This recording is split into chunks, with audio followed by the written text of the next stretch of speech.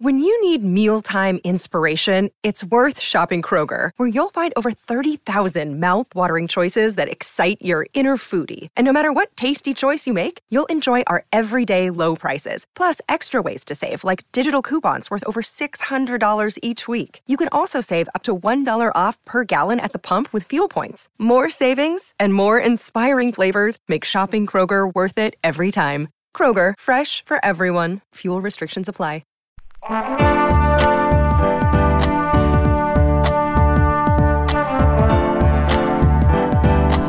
You're listening to the Co-Main Event Podcast. And now your hosts, Ben Folks and Chad Dundas.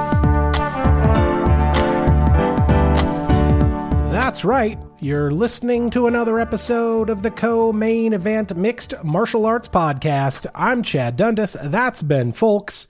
We're both longtime MMA journalists, and for the last 10 years, we've been meeting here every week to break down all the action in the wild, weird, and occasionally wonderful world of mixed martial arts. Ben, it's been a while since we were here. There was no proper last week. I was down in Colorado on vacation with my family, so we missed talking about UFC London. We did a bit of a preview last Monday that we tape delayed for UFC 277, but of course by now, that pay-per-view has gone down on Saturday down there in Dallas, Texas at the American Airlines Center. Tons of stoppages, just a buffet of stoppages over there at UFC 277. What we thought we would do this week is, since we have 2 weeks worth of listener mail stored up since we didn't record a proper last week, we thought we would do all questions considered, just kind of run through as many of these listener mail questions as we can that we got during the last couple weeks, most of which will take us through the pertinent action from UFC 277. We might check in a little bit on the happenings of UFC London if we have time at the end of the show, and some other odds and ends, but we expect to spend the bulk of our time this week breaking down stuff that happened at UFC 277 over the weekend. How you doing? I haven't talked to you for a while since I've been gone. What did I miss? Well, I mean, you missed that bloke Tom Aspinall blowing out his leg. I mean, I was unmoored, Jed. I had all these feelings, complicated, difficult feelings, after, all 16 seconds or whatever it was of Tom Aspinall and Curtis Blades. And where were you? I had no one to turn to. No one to help me process these feelings. I was probably eating a s'more at that exact second. I was probably sitting around a campfire, toasting a marshmallow, eating a s'more, drinking a high alcohol content beer. I heard that you maybe took a walk on the wild side as far as s'mores are concerned. Yeah, there was a lot of crazy stuff happening s'mores-wise at this family gathering. Some of my wife's family was there, and they were talking up the wonder of making a s'more, but putting a Reese's peanut butter cup on there instead of a couple squares of chocolate. So I was like, hey, I'm a trisexual, I'll try anything once. So I go ahead, I toast the marshmallow. I put it on the graham cracker with the Reese's peanut butter cup.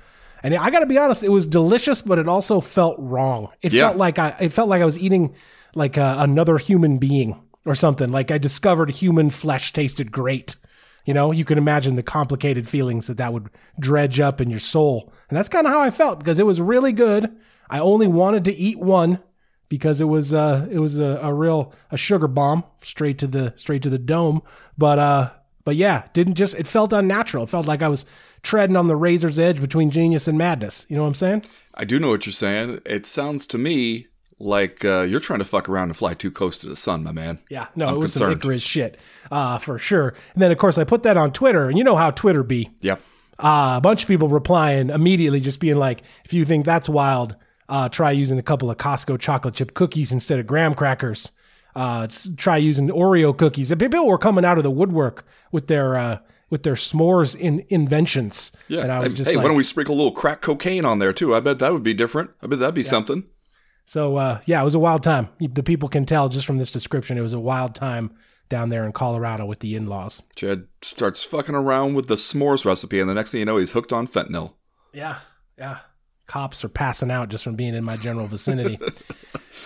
Okay, well, let's just get into it. We're going to spend this hour and change this week talking about taking this listener mail. Thanks to everybody who went over there to co-mainevent.com Click to the link in the top right-hand corner of the screen that says email the podcast. That's how you get in touch with the Co-Main Event podcast. We're going to start here with our guy Cheesy P.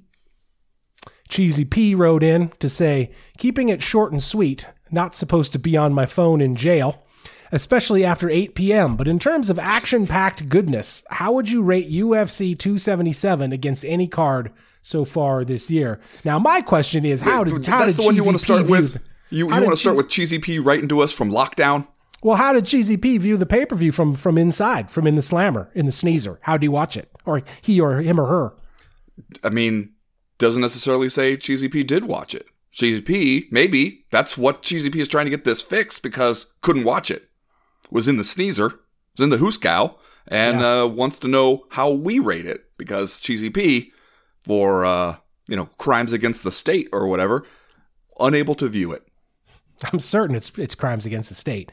Maybe crimes against humanity. Maybe Cheesy P made a s'more with a Twinkie on the inside and a couple of donuts as the outside portion. They'll give you a hard time for that.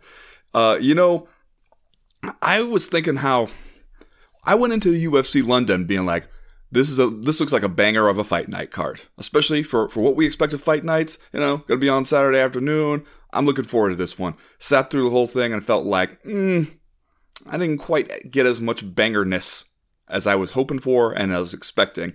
And then this one, which wasn't exactly one of the more hyped pay-per-views, maybe for the heads a little bit, because we had some good stuff here on the main card, but it wasn't the kind of thing where everybody was like, fucking cancel your wedding and order UFC 270s. It wasn't quite at that level. And it ended up, especially the main card, being really interesting. A lot of interesting stuff going on, fun fights there, and one where I was like, okay, I was glad that I made time for this one. It delivered more than I expected. Yeah, I'm probably not the end-all, be-all source on this issue since I had to catch up with UFC 277 after the fact, but it's a fun little pay-per-view, I thought, after I had watched the whole thing. It's 4 stoppages and 5 fights on the main card. That's nothing to write home about. I didn't think that it was one for the ages. I didn't think that it was a classic all-timer UFC pay-per-view, but I thought it was a fun one. I thought it was delivered a bunch of pleasing action. And so I would rate it a solid like A- sort of pay-per-view. I thought it was good. Well, anytime the handsomest man in MMA, Drew Dober, goes out there and gets a stoppage victory, you know that's a good night for me. You know that I'm already hyped at that point. Everything else, I'm just playing with house money after that. And we'll talk about Drew Dober coming up in a little bit, but just a body shot so hard that it made Rafael Alves feel more tired than he'd ever been in his life. He just immediately had to lay down, take a rest. It'll happen to you. That's a tough body shot. A big night for body shots all the way around.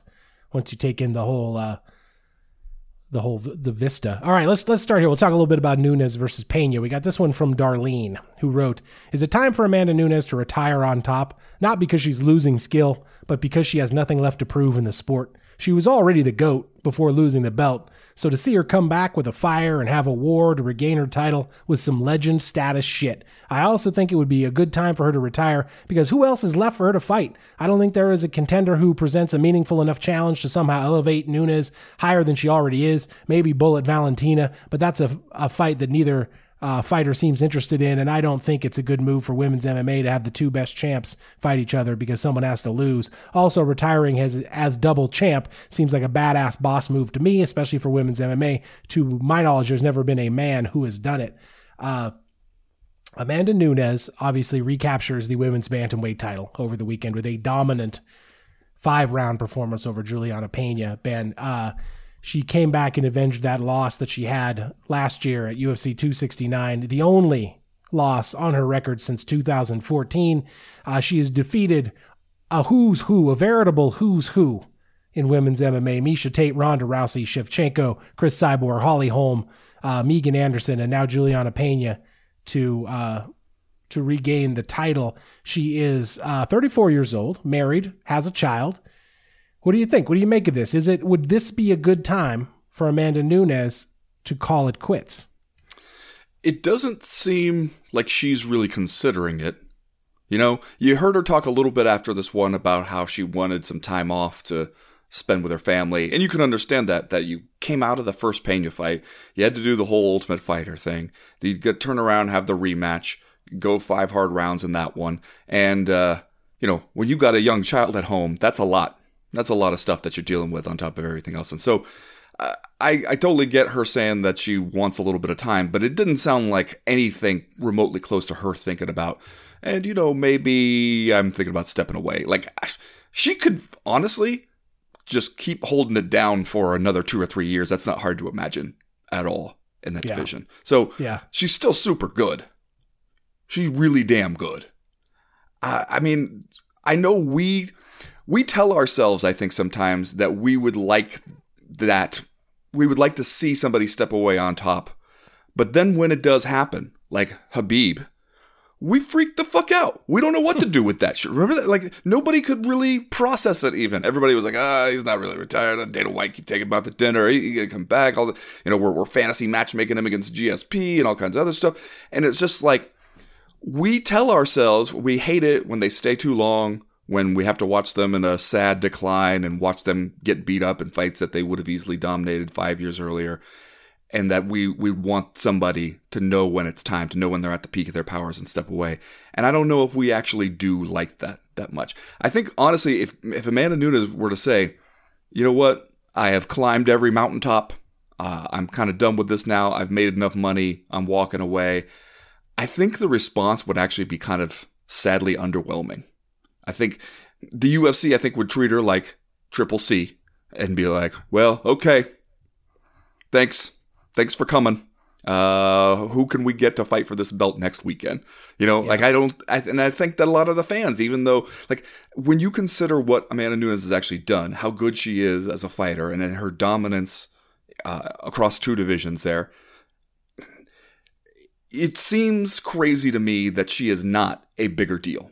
And we'll kind of remind ourselves every once in a while, like, oh, she's the GOAT. And we accept that. Like it's one of the only GOAT conversations that we don't have a bitter argument about.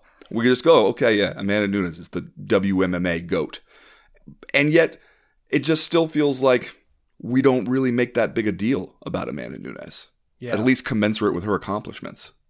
Yeah, and like, honestly, that was sort of my takeaway from this fight, is that we probably don't appreciate her as much as we should, because I agree wholeheartedly with Darlene's assertion here that this was, in fact, some legend status shit for Amanda Nunes to come back in the wake of that loss to Juliana Pena, surprising, shocking loss, and then essentially just beat the brakes off her in the rematch in a way that seemed to me like there were stylistic changes, obviously, that Amanda Nunes made coming into this fight. She did some things differently, switched it up on Juliana Pena, and found some success through those things. But it seemed even more just kind of like a mindset, preparation, and maybe health improvement for Amanda Nunes headed into this fight. Like, you could tell that she came in to this 25 minutes of fighting totally and completely convinced that she was the better fighter. Yeah. And that she was just going to destroy Juliana Pena, and did it. And frankly, the style that she fought with throughout much of this thing, this like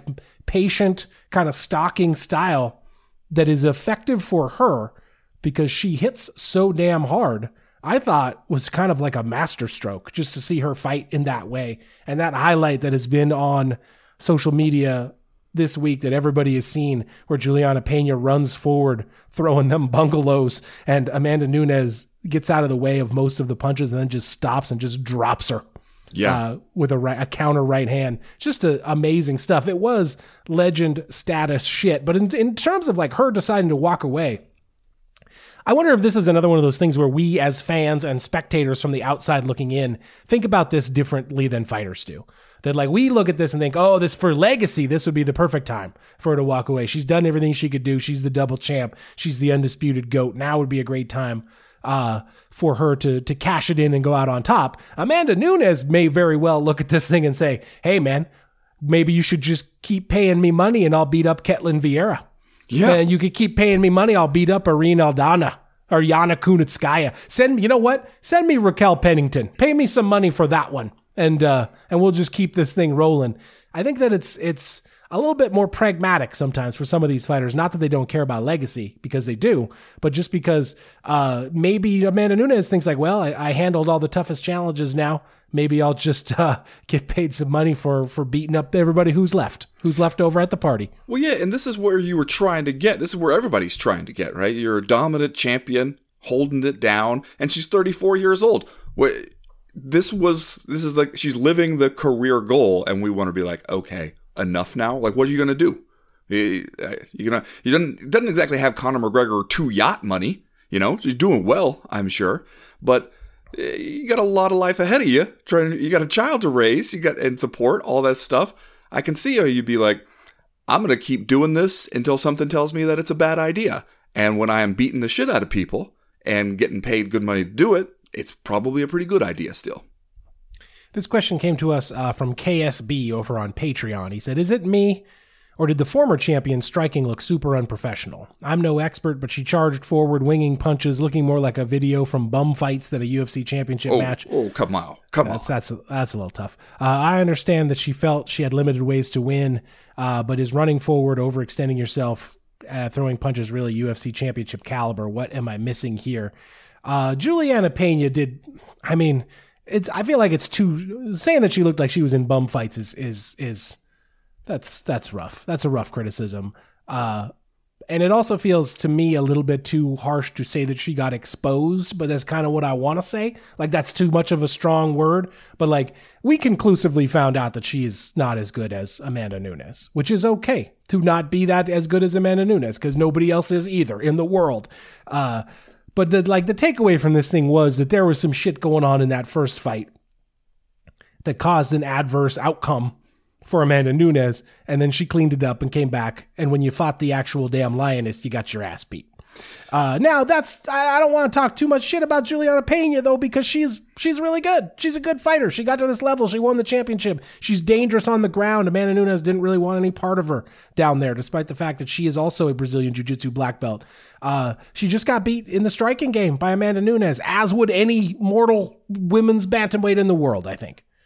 I think one of the reasons why maybe her striking did not look great in that one is, as this question kind of alludes to, that she had limited ways in which she could win, KSB notes. And I think that part of what she told herself was, hey, you know how I won that first fight and how I'm going to win the second fight? Is taking it to her, getting right up in her face, pushing the pace on her, wearing her out, as much mentally as physically, by just getting right up in there. And I think especially early on, when she was getting clipped with some of those punches, her first reaction is, you got to just get up and you make her do it again. Make her keep having to deal with you. Don't back off, because then you're playing into her hands. And I can see why she would think that, and why she would feel like that was part of the success in the first fight.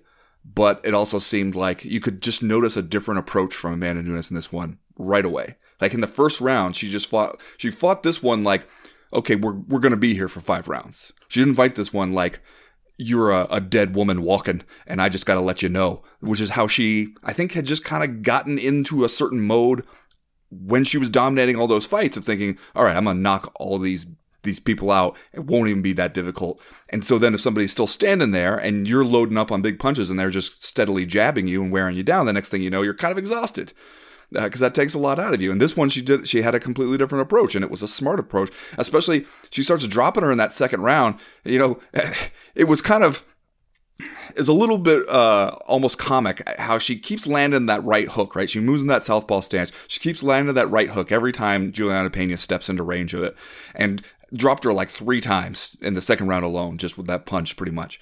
And you could see Juliana Pena, to her credit, she'd get up and act like nothing happened. 20 seconds later, she's standing there as if she did not just get dropped.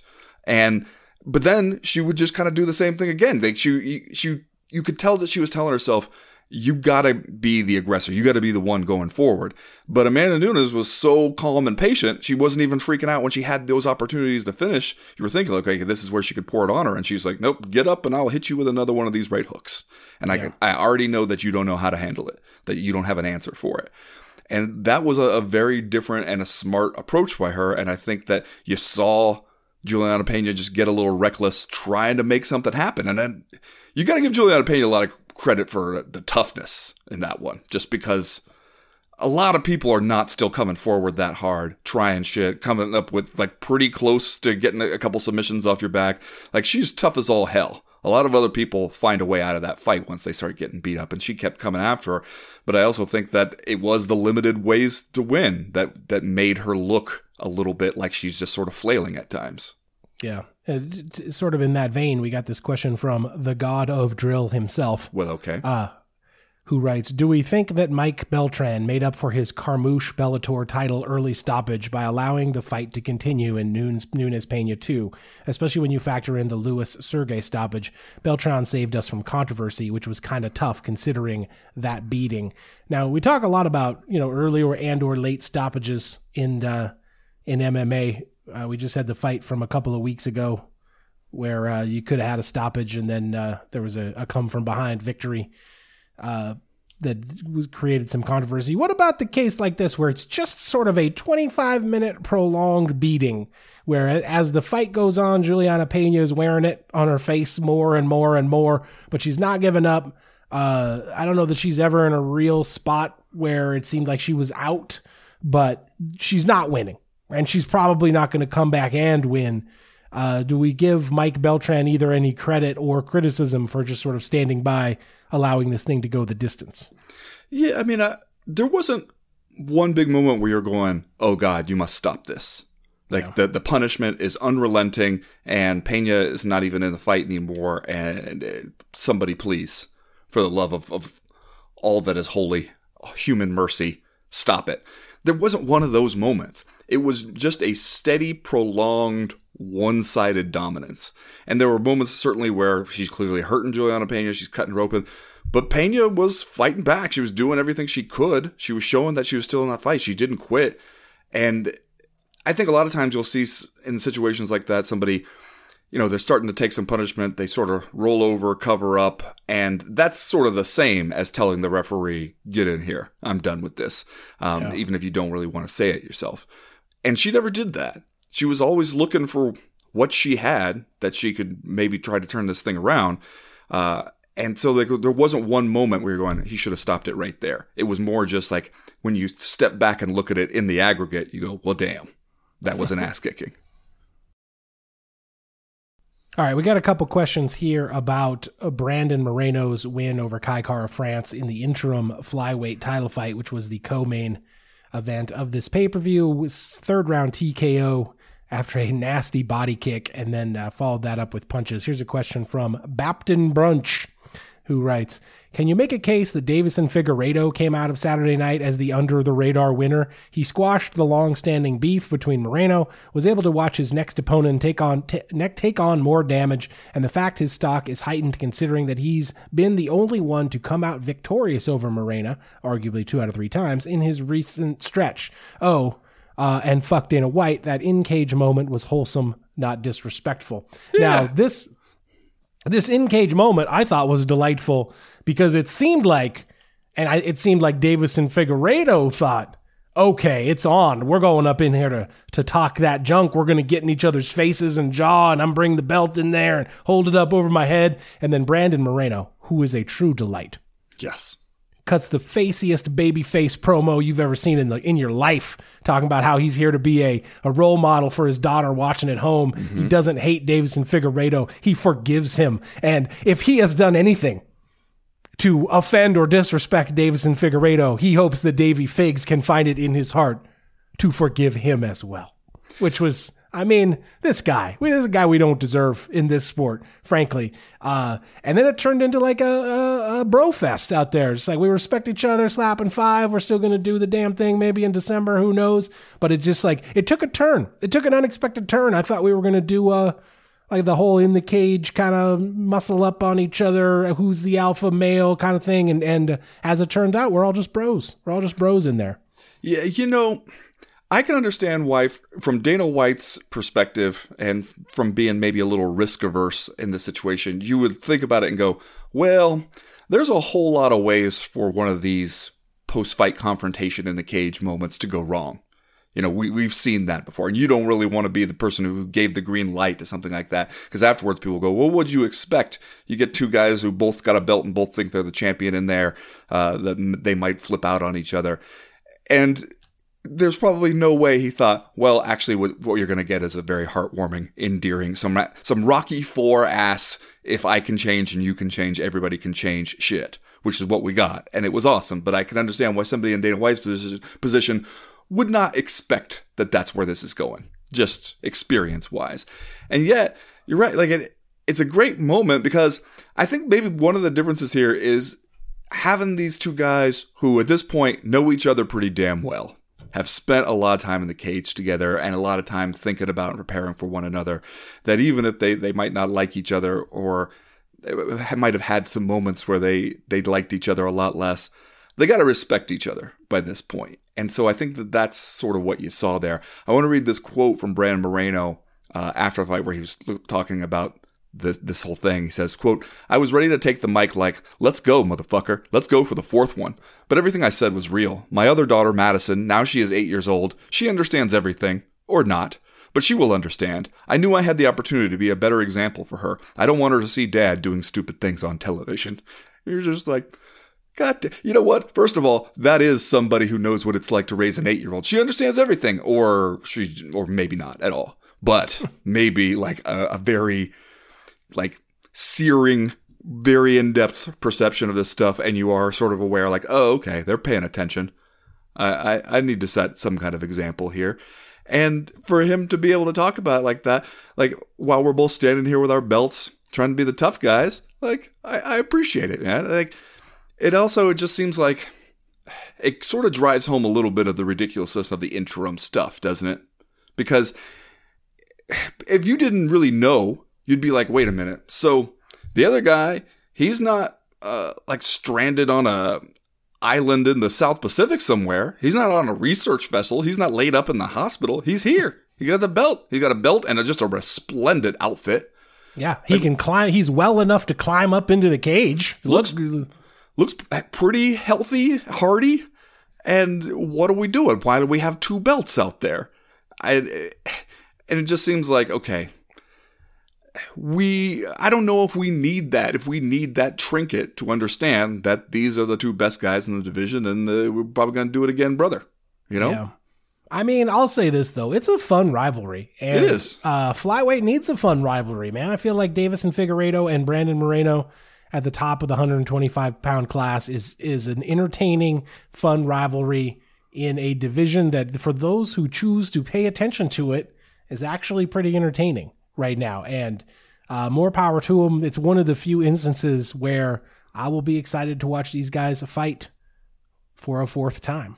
And so, like, I think that's good. I think that's good for the men's 125-pound division, and I'm interested to see these guys. I hope they really do it before the end of the year, because then we could get the interim title stuff cleared off the table, and maybe we'd be ready for somebody like Pantoja, who we've got a question about coming up here in a few minutes. We got a couple here about Derek Lewis. Boneyard Ben, who I assume is not you, wrote to us to say, Derek Lewis passed the what the fuck test, but the stoppage looked clean. When you fall face first like that after getting bombed on, you can't complain, right?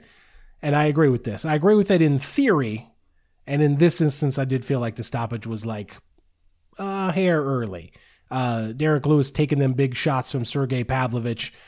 Dan Murgliata steps in, stops the fight. 55 seconds into the first round, Pavlovich wins by first round TKO. Derek Lewis was indeed getting bombed on. He did indeed fall down on his face, which is the kind of thing you can't do in a mixed martial arts fight if you are then going to complain about the stoppage. But this did seem like one of those cases where he was going to pop right back up. He was going to pop back up, and these two big fellas were going to keep throwing heavy leather at their faces until somebody fell down. And you know what?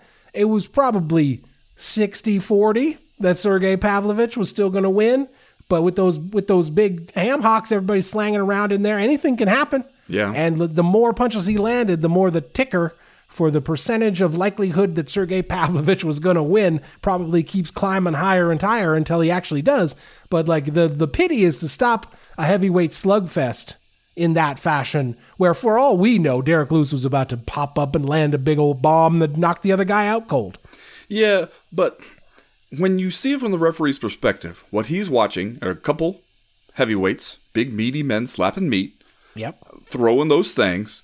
He sees Derek Lewis eating some shots, backing up, being punched, and then boom, goes face down. And that's when he makes the decision. And it's a reasonable decision in that moment.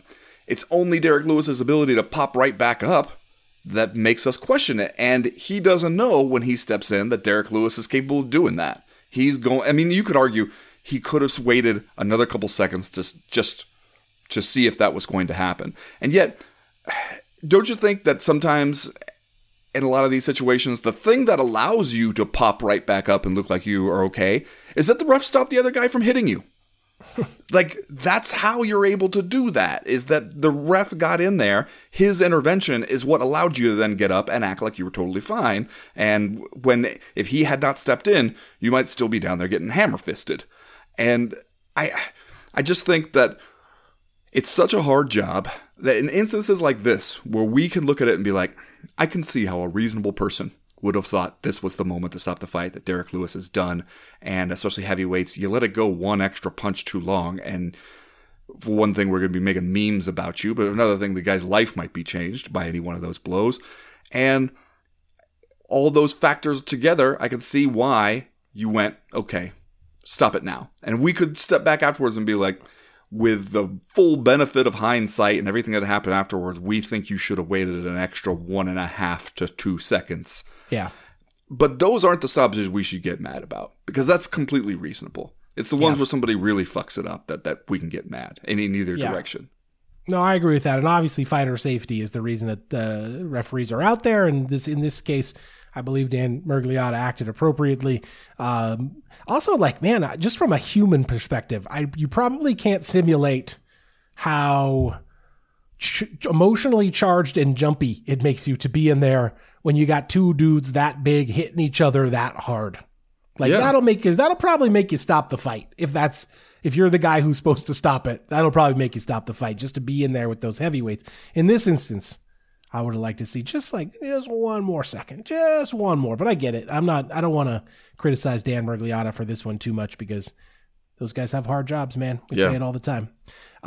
This next question came to us from your favorite refrigerator magnet. Okay. Who writes, it seems as if the scrolls foretold of this Derek Lewis decline. With the L to Sergey Pavlovich, this is now 3 straight KO losses in his last 3 fights in Texas against 3 different rising young international prospects. How about that for a 3-6 mafia? But seriously, is he no longer a serious contender? P.S. I thought the stoppage was fair. Now, we're spinning yarns a little bit here to say 3 straight KO losses during fights in Texas against international prospects, because we do, in the fairness to Derek Lewis, need to point out he did mix in a first-round KO over Chris Daukaus during that run. He won against Chris Daukaus in December. They were the main event of a fight night in Las Vegas at the Apex. But he has lost 3 straight fights in Texas against Sergey Pavlovich, Tai Tuivasa, and Cyril Gane in that reverse order. At this point, man, I don't even know losing to Cyril Gane and Tai Tuivasa is anything to hang your head over, since those guys are about to do it for maybe an interim belt for all we know.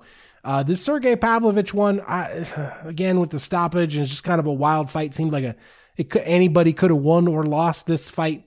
But I do agree that there's probably something to the notion that at 37 years old and having had like an abortive retirement already in this sport, maybe Derek Lewis in any other division could be counted out from being a contender. But here we are at heavyweight, where we all know Derek Lewis gets a couple few wins, strings together a couple few wins. All of a sudden, he's back knocking on the door. He's always going to be a fun, marketable guy that the UFC can call if they need somebody to step in anywhere, anytime, any place, and fight somebody. So I don't necessarily know that the book is closed on Derek Lewis. If the question is, have we seen the best of Derek Lewis, the top of the Derek Lewis charts, the apex of the Derek Lewis up to this point? Probably. Yeah. Just probably. Yeah. But like we said last time when we were talking about where Derek Lewis stands even before this fight, he's been in these kind of situations before. where he loses a couple, we start to go, well, okay, Derek Lewis was a flash in the pan, whatever. And then he knocks out one or two people, and we go, oh yeah, fuck yeah, Derek Lewis. Let's get excited about him all over again. Plus, he's always going to be Derek Lewis. He's a fun guy to have around. He has a fun fighting style. He's always a threat to knock somebody out. And he's just a dynamic personality. We're going to continue caring about Derek Lewis, even if he loses one here or there. You know? Here is one from the Corgi King, where he asks, is Derek Lewis the perfect candidate for BKFC? He has said on numerous occasions that his only motivation for fighting is making money for his family. He also seems to hate most aspects of MMA training. BKFC would likely pay him a pretty penny to headline one of their cards, and he would get to do the Derek Lewis thing where he puts guys to sleep with one punch. Could we somehow wish into existence a Derek Lewis versus Platinum Mike Perry fight? Oh, come on. Please You ought to be discuss. brought up on charges, Corky King, for suggesting such a only thing. in international waters could we have Mike Perry fight Derek Lewis. But can you imagine Derek Lewis versus Ben Rothwell and BKFC? Would watch. It seems terrifyingly plausible, for one thing, that that they could that fight could be made at some point. I mean, we talk sometimes about, is the UFC still in the business of paying up to keep people because it knows that the brand is the thing that it's selling and it doesn't care about any individual fighter. And yet I have to think that well, Derek Lewis is a good guy to have on the roster still, you know, even if he loses one. You can put Derek Lewis on the card and people know him, they care about him. You can put him up there in interviews and he's going to find a way to be entertaining. You give him you let him go on the free agency market, let BKFC pick him up. That's a gift. That is a goddamn gift to them. They would love to snatch up a guy like Derek Lewis. Can you imagine the sound bites of Derek Lewis was sitting there in a media day before a BKFC fight talking about how crazy this shit is? How absolutely fucking ridiculous it is that he's about to go out there and participate in a bare knuckle boxing match and all you sickos are going to watch. Oh, man. I don't even want to talk about it because I'm afraid of making it into a reality just by whispering it out into the world, you know? Yeah, I think I was just going to say the more pertinent question might be whether the UFC would let Derek Lewis get away, whether the UFC would let Derek Lewis go to BKFC. I don't know what the status of Derek Lewis's UFC contract is or when he might be a free agent or how many fights he has left on it. He gets paid, he's a middle-class heavyweight, I bet. He gets paid a decent amount of money to keep coming in there and fighting, but I don't think that he has quite reached to the point where he would be in this class of fighters that the UFC sees as too old and getting paid too much money, right? He still is fun enough and likable enough that he probably has some value for the UFC. So I think the real question is whether or not the UFC would let Derek Lewis coast off into free agency where he could then, go fight Ben Rothwell and BKFC, which is a terrifying thought to even consider. Yep. All right. Here's one that I know you're going to like, Ben. With the warmest regards from our pal from Oklahoma, the Jesse White Deer. He writes, so your pal from Oklahoma took an extended break from this bonkers worlds of human fisticuffs to lay a few I ain't saying who. I don't know what that means. Upon my return, I get cozy just in time to watch that pretty motherfucker Drew Dober beat up the other Raphael on Saturday. I mean, he's going to take my girl at the bar, pop in, beat the business out of a dude, and glide out of here. I can't be mad. With a mug like that, who would? So please elaborate. What is the dangest deal, my mainest men? So we talked about this a little bit earlier. Drew Dober, lightweight fight on the preliminary card. Rafael Alves, third round, body shot TKO, where Drew Dober hits him with kind of like, I think it was a straight left hand to the body. And Rafael Alves immediately just has to take a rest. He immediately just falls down on his face. Like he just remembered that he hasn't slept in days. And that's essentially the end of the fight. I know you love you some Drew Dober. Ben, folks, what'd you think about this one? I mean, obviously, I appreciate that Drew Dober is the handsomest man in MMA. But also, can we say that Drew Dober, skill-wise, is kind of underappreciated? He's good. He is a good fighter. I think that anytime you have a guy where it seems like he's a little too short for some divisions, he's the weight cut I know is tough on him, that he has said before he can't take short notice fights, but it also feels like he can't go up a weight class because he'll just be too short to deal with some of those guys. He got some like physical things that he has to deal with. But as far as like overall skills, athleticism, and fight IQ, he's pretty good. That's a really smart ability where he's going to back you up against the fence, and then when he knows you can't go anywhere, then he's going to commit to the body work. And he's very quietly just racking up almost record-breaking number of like knockouts and wins and stuff as lightweight. That guy has just been like quietly good for a long time. Are you trying to tell me right now that you think Drew Dober is more than just a pretty face? I mean, he is undeniably a pretty face. That part is not even worth talking about. I mean, if you follow the man's Instagram, you know what I'm talking about. He doesn't seem to be able to find a pair of pants that fit. Drew Dober and I have different ideas about what makes a pair of pants fit. But you know what? I can't be mad at it when you look that good in them. And also close to the same tailor as Conor McGregor, from what I can tell. Also, I mean, you look at that man's legs, look at the man's calves. You can't just be buying shit off the rack if you're Drew Dober. Athletic fit. That's what Drew Dober needs. He needs to find that athletic fit. Can we take it out in the calves a little bit? Can we just let it out there? This is a good fight to make this point around, because this was a fight where Drew Dober had some adversity early on. First round didn't necessarily go his way. And then he sort of comes back. Second and third, he starts working that body a bunch, kind of wears Rafael Alves out, and eventually puts him away with one of those body shots. So this is like a tough and hard-nosed and smart performance from Drew Dober. So I think this is a particularly good fight to make that case around. And oh, by the way, the man is 8-3 in his last 11 fights. He lost to Brad Riddell at UFC 263 last June, but the other two losses in that stretch are Beneil Dariush and Islam Makhachev. Yep. And that's going all the way back to 2016 when he lost to Oliver Aubin-Mercier back then. But those are respectable losses, man.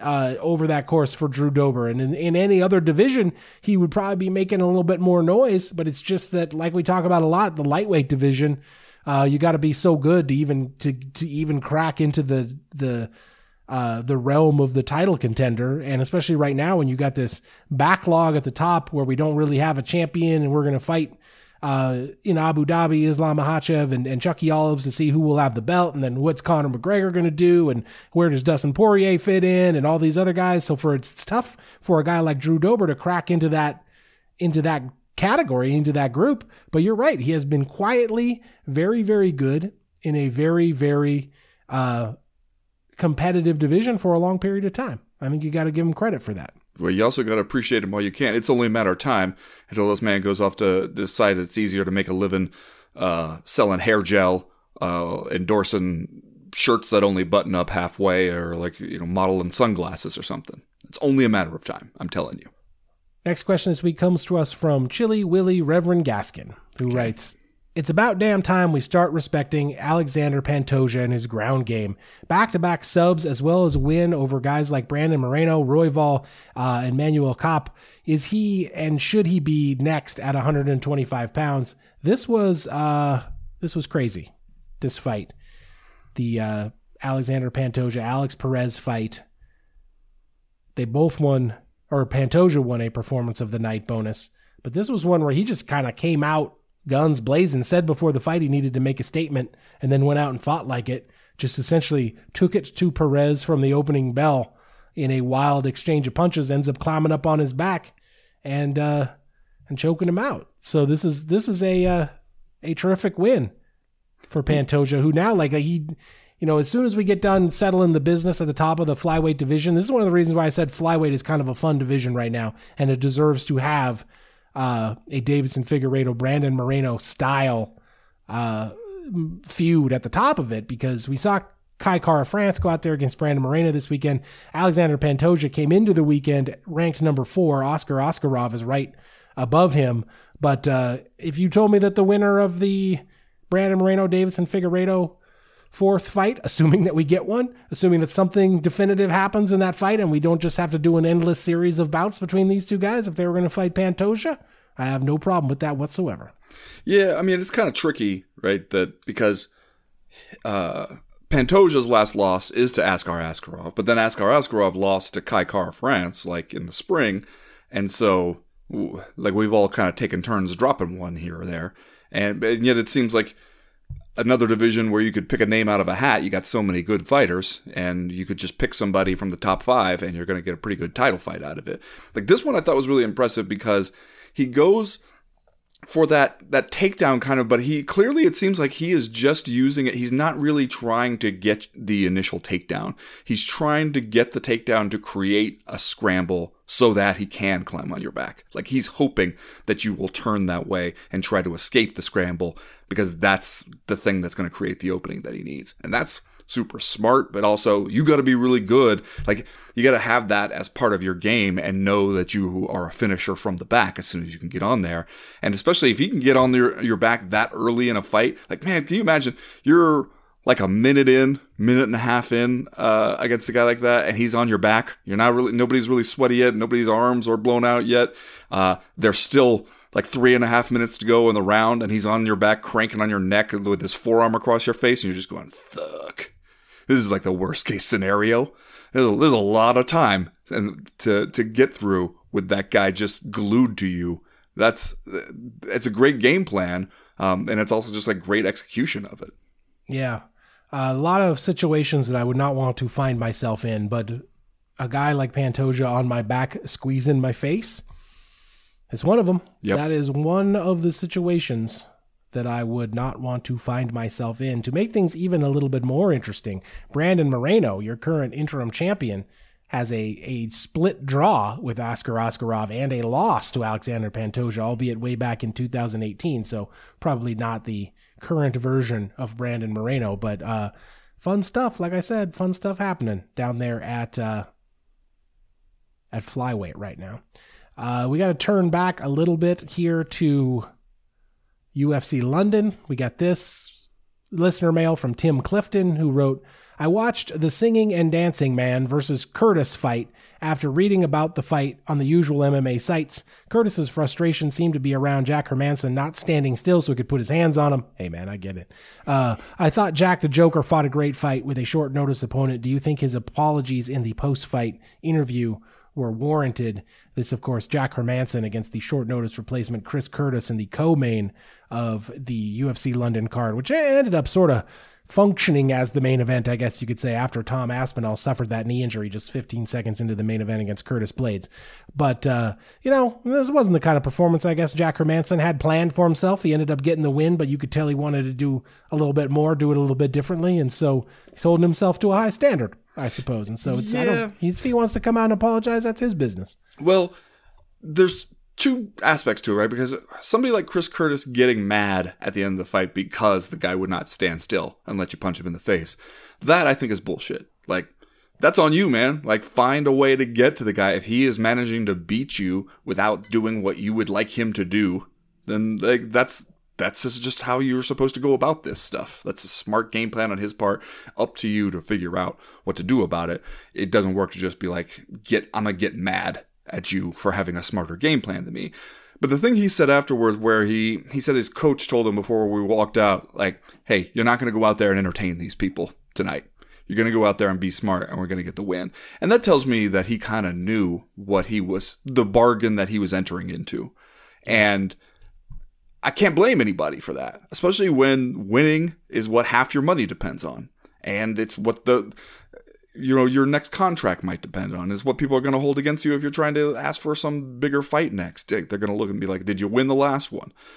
We place all that importance on it, and so we can't then turn around and be like, but the smartest path to victory for you was not that fun for us. I mean, okay. There can be one like that every now and then. It's not like he has a long history of doing that, so fine. He was dealing with some stuff in that fight. It got switched up on him. Kind of a tough opponent switch up. He played it smart. He got his money. He didn't owe us an apology after that. But if he wants to issue one, I feel like that is a little bit like, okay, he understands. He understands the deal he struck here in order to get that win bonus, and he wants you to know that he'll try to do better next time. I can appreciate that. We got numerous questions about Paddy Pimblett around his second round submission win over Jordan Levitt at this same UFC London card. I will start with this one from Yanni Samuel Siegel, who wrote, "Last November, I lost my 19-year-old son Noah, who died by suicide while serving in the army in South Korea. While day-to-day life has to go on, it was and remains devastating. Watching Paddy's post-fight speech was an unexpected trigger for me as I found myself weeping on the couch while watching the UFC broadcast. I was incredibly appreciative of his message and his willingness to be vulnerable in this often aggressively macho bubble of ours, and if his message can have even a small impact to break the stigma, it will be a very good thing. On a side note, I'm a $5 patron, and virtually hanging out with you guys a few times each week has been a lifeline through this time of grief. I couldn't make it this summer to Vegas, but I'll see you guys for the 15th anniversary gathering." So first of all, we just want to send our condolences, obviously, out to Yanni. That's terrible. As a couple of guys who have a bunch of children ourselves, I can't imagine the pain and suffering of losing a child at all, or losing a child in that manner would be tough, man. So our thoughts definitely out with Yanni. And this thing with Paddy Pimblett, I do think you got to give him positive credit for when he says this kind of positive stuff. He gets on the mic after this win. He talks about how he just found out he had a friend who had died by suicide, I think earlier that week, right? Said he got woken up in the middle of the night and just found out about it. So, anything to help raise awareness around mental health, especially in this particular subculture of society, and telling particularly men that it's okay to, that you don't feel good. It's okay to admit that. It's okay to be sad, and it's okay, to reach out and get help for that kind of stuff is a great service. And we have criticized Paddy Pimblett in the past when he has said objectionable things about immigrants and otherwise.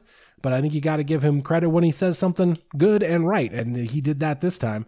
And so, kudos to Paddy Pimblett for that.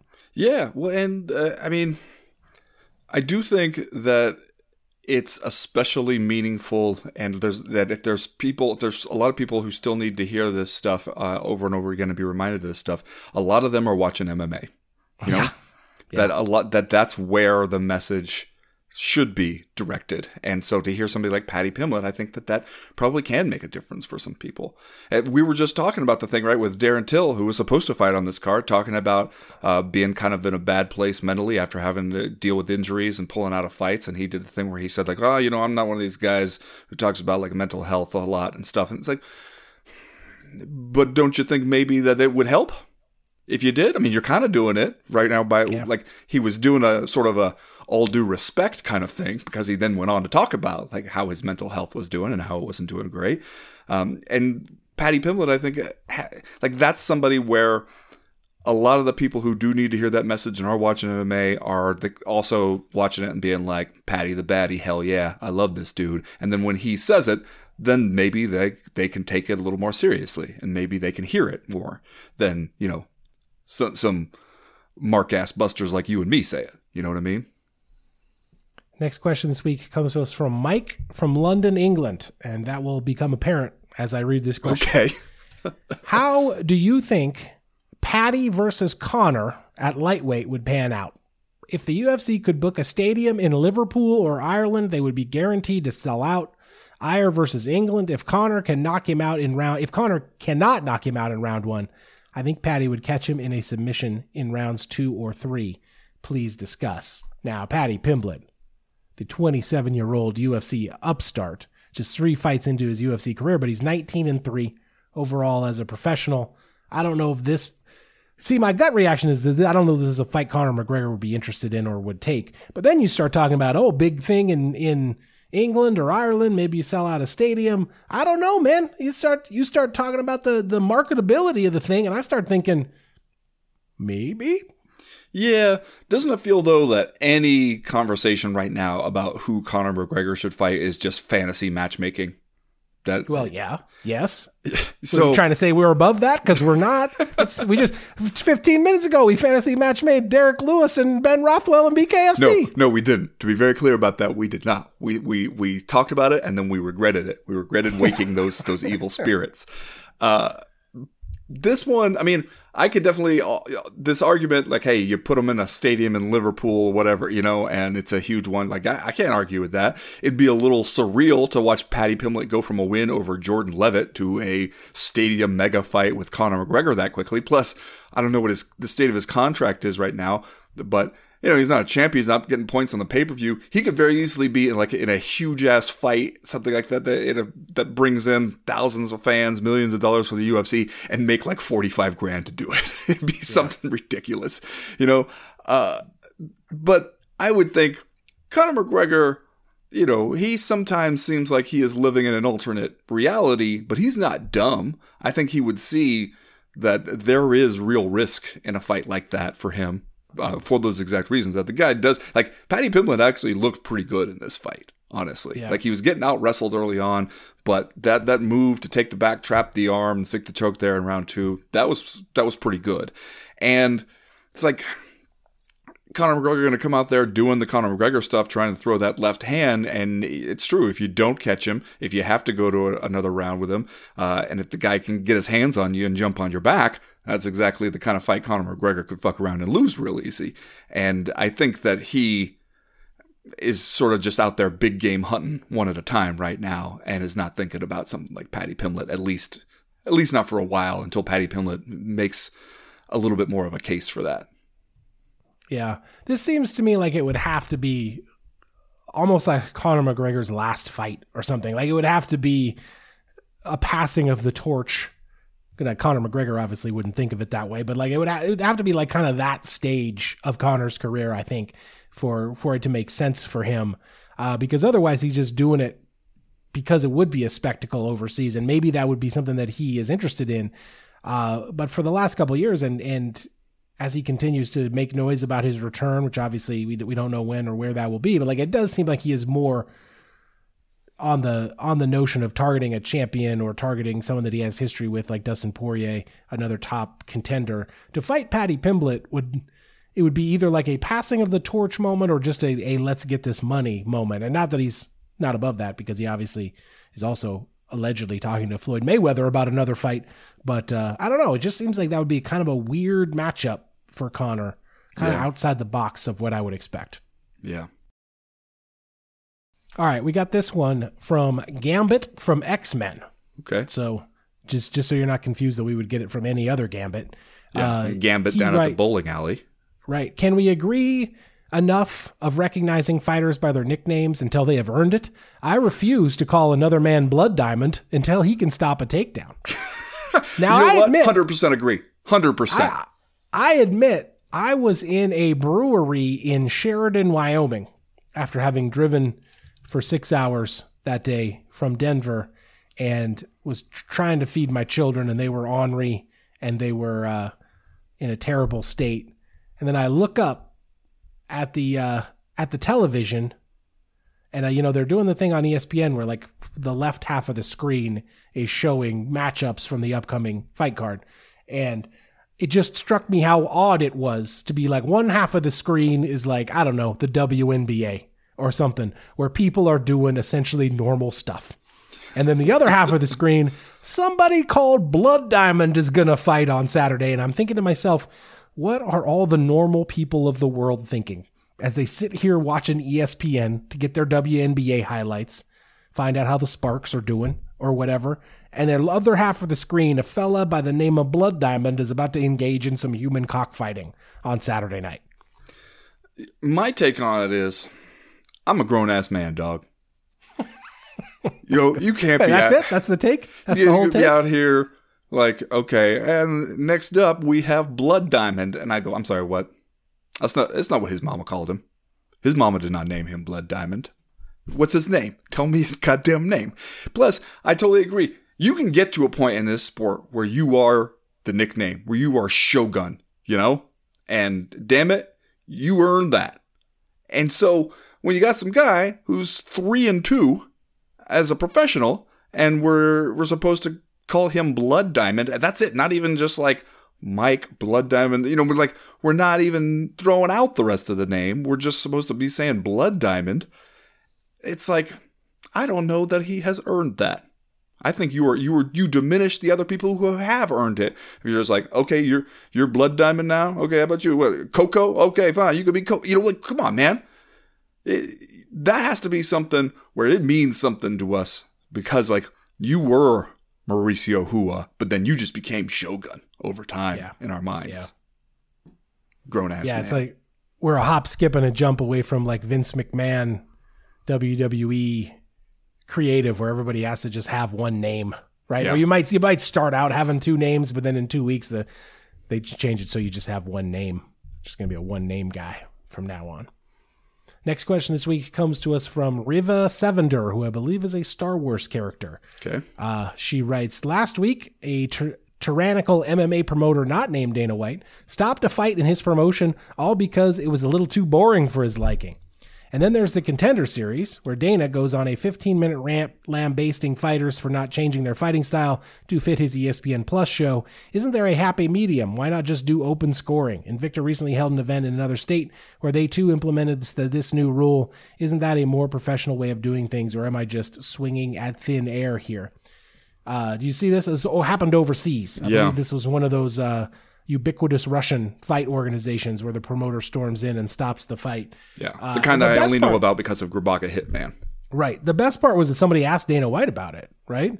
And Dana White's response was sort of like, well, that's really unprofessional, but also kind of a badass move. Like, you could tell Dana White halfway respected this other promoter for getting in there and stopping a fight because he didn't like how it was going. Well, Dana White has, in his own way, at times walked up to the line of doing that when, you know, we're at like an event in Singapore and a judge is fucking up and he's like, you know what, tell that judge to go grab a seat in section E and like he can watch the rest of the fights from there, or, you know, basically just bullying a ref until he gets out of the game. Shit like that. Like that's Dana White's version of doing it. And you could tell that Dana White has definitely like fantasized about like sitting there and being like, I should just pull the plug on this fucker. I should just get in here between round 2 and 3 and be like, you know what, this one's trash. Pull it. We're done here. We've seen all we need to see. So I'm sure that there's a part of him that does envy it. The stuff about him getting mad at like Contender Series guys, doesn't it seem like eventually, and maybe we're already at that point, but eventually you're going to get to the point where like the reason these guys are on the Contender Series and not already signed somewhere else is because they're not ready. And you've already found all the guys who are ready. Between you and Bellator and like a few of the other promotions, like the people who are ready and can be on there fighting on TV and proven that they're ready to go to the UFC and compete at that level have already done it. And you are just feeding the content monster, and you've hit the bottom of the barrel. Like mathematically, it has to happen at some point, right? That the well of talent can't necessarily continue to feed at that rate forever. Like eventually you are going to run to a point where it's like, no, you got all the guys that are ready for now. You need more guys. You need more time for those guys to develop. And especially with in MMA, the regional scene has taken a huge hit in the last few years. It's just not there for a lot of people to develop the same way it was 10 years ago. And so it makes sense that sometimes you find yourself and you're getting mad, being like, I don't understand. Like it seems like these guys aren't at the level they're supposed to be at. Well, shit, man. It can't be an infinite number of guys who are ready to do that shit, you know? Yeah, the guy that he most famously did it to on the Contender Series was Brendan Loughnane. Remember that? Like, he was one of these guys who was viewed as one of the more professional UFC-ready fighters to come up through the Contender Series. And then Dana White, just like kind of out of spite, decides not to sign the guy because he like took down his opponent in the last minute of the third round and won a unanimous decision. Like, and by the way, all Brendan Loughnane has done since then was go over to the PFL, where I believe he is 7-1. Yeah, 6-1. Brendan Loughnane over there in the PFL. So like, it's just, you know, sometimes you miss out on a really good fighter. Sometimes it's not that they're not ready. It's just that, like, they were so ready that they fought a smart fight, and then you didn't take them. Now they're over in the PFL, stringing together wins. Yeah. Now, more specifically, I don't totally know if open scoring is the answer to boring fights or promoter meddling. But we have talked ourselves blue in the face on this show about open scoring, and I think we are both on the record saying it would be interesting to try it in a venue Obviously Invicta is trying it because they do events down there in Kansas City where you can have open scoring. And I haven't heard anyone say it's been the worst thing in the world. It seems like it's been fine. I don't even know that it's had much of an effect. If it has, I haven't heard about it. But if you're going to try open scoring, the beauty of the UFC machine right now is that you could try open scoring at the Contender Series if you wanted to. Like, put it on these like slightly lower level fights to try it out for a little while to see if it would work or it was a disaster. Just try it out on the Contender Series, and then maybe Dana White won't have to cut those promos anymore. Yeah.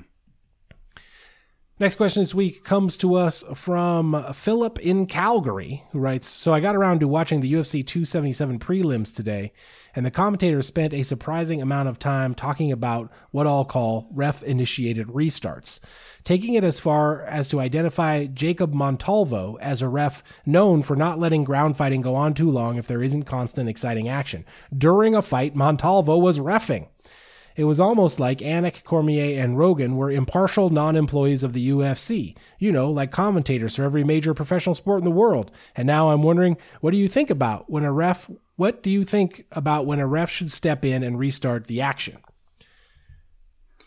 It is really weird to me how I've talked to a few fighters in the past about this, not just about, when a ref will step in there and restart the action, but a lot of fighters have, or their camps have, put more time than you think into sort of studying referee tendencies, especially because when they want to know, or they'll have a couple in mind where they're like, if they tell me this is the guy reffing the fight, we're going to see if we can get it changed, because they worry, they've identified a few people, like maybe this person, or I've heard them talk about like, oh, this one is too active and kind of inserting himself into the fight and talking and giving warnings when they don't need to, or trying to be too much a part of the action of the fight, and that's not going to play for the style we want to fight here, and stuff like this too, where I've heard fighters say like, okay, this guy, I think he doesn't let people work, and if I can get you down, if I get you a takedown and I get to half guard with 3 minutes left in the round, that's what the whole thing, my game plan is built around. And if you're not going to let me do some stuff from there, then like you're basically taking away my best chance to win.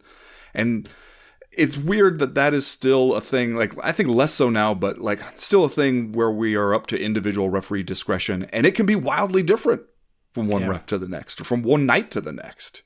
Yeah, and it's a thing that happens in other sports, though. We talk about strike zones with various baseball referees and how teams of officials, mostly in football, will ref certain games differently and stuff like that. But yeah, I don't know that I have a hard and fast opinion about when the referee should step in to stop the action or restart the action. Mostly, I'm a stay the fuck out of there kind of a guy, as a purist, a person who's been watching the sport for a long time. But I also see, instances where I think it should be done, where just not much is happening down there. I feel like it's like pornography, that I know it when I see it. When you get in there and break them up, get them back, I know it when I see it. Yeah, it's a good one. And I'll yell, all right, stand them up. And that's how you'll know you should stand them up. We will close it out with Devin Scott, who writes, so, friends, there was a moment in the UFC commentary where Joe Rogan said that he has seen someone get choked out with a rear naked choke over their cheekbones. Is this some type of bullshit? Because it sounds like some nonsense you'd hear from a sensei at a strip mall martial arts club. Now, he's talking about the Pantoja fight here, I think, because this is when Rogan says this, when he's on the back trying to apply the rear naked choke, and he's got it over Perez's face, which again, uncomfortable. It's not where I want to be. And it's kind of a weird, like Joe Rogan says, first thing he says is you could tap a guy out that way. And that makes it sound like what he's saying is that you could basically just get your face crunched so much that you would tap out from the pain. You have your jaw broken or whatever. But then, like, just as there is actually the stoppage in the fight, Rogan kind of circles back to it and says, like, you can choke a guy unconscious by having the arm over the face. And it was kind of like in passing, nobody commented on it. It was just kind of an awkwardly timed statement. But that is a thing that I have to admit I have not heard of before. And like, if it's possible, I'm not totally sure the physiology of it. Yeah, I don't understand how it would work. And I Just certainly... From the pain, maybe? Pass out from the pain? Okay. I mean, I've never seen it, certainly. I I remember when Demian Maia squeezed the blood out of Rick Story's face. Yeah, I think he was over his chin there and squeezing so hard that you just saw the blood come right out of his nose because of the squeeze. So, like, I don't know. Maybe that is possible. It also feels like, Joe Rogan will say some stuff sometimes. Yeah, he will. He's not necessarily doing especially if you didn't have the guy right there with the laptop who can look stuff up and tell him if it's true or not. We were just kind of winging it on commentary. So I don't know. I would say Mythbusters might need to take a look at this one. You might say Joe Rogan's entire multi-$100 million career has been built on hashtag just saying stuff. It's kind of his whole thing. Not saying it can't happen, but let's get Demian Maia in one of those like Mythbusters laboratories or whatever they use for like Deadliest Warrior or something, and we'll just see. We'll see if it's possible. That's going to wrap it up this week for the Co-Main Event podcast. Thanks everybody for listening. Did you know we have a Patreon? You can go over to patreon.com/co-main event. Jeez. Patreon.com/co-main event is where you need to go. And check us out over there. We have 3 handy tiers of patronage. You might even say a patronage tier for every budget. We're over there all week with the extra content. We got the Wednesday live chat, Thursdays doing the damn thing, Friday power hour. The people have a lot of fun chopping it up on the official and exclusive CME Patreon Discord message board. Access to a ton of stuff we think you'll enjoy. Check us out over there, patreon.com/co-main event. As for right now, thanks for listening, everybody. We are done. We are through. We are out.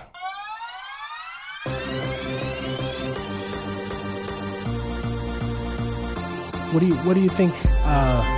What should be the level where you can call a guy by his nickname? Because I feel like you take a guy like Rampage Jackson, okay, who was eternally kind of known just as Rampage around MMA circles, and I feel like that he earned that. Like that was perfectly acceptable to call Quentin Jackson Rampage all the time. But I agree, calling a guy Blood Diamond is a little weird when he's only a couple fights into his career. Yeah. Also, Rampage is a cool nickname, and his actual first name is Quentin, which is not a cool first name. So I don't begrudge a guy who doesn't want to go walking around as Quentin. Maybe instead of having people call me Donald, I could have them call me Cowboy. That's a lot cooler. I'll put on a hat. I don't have to be Donald anymore.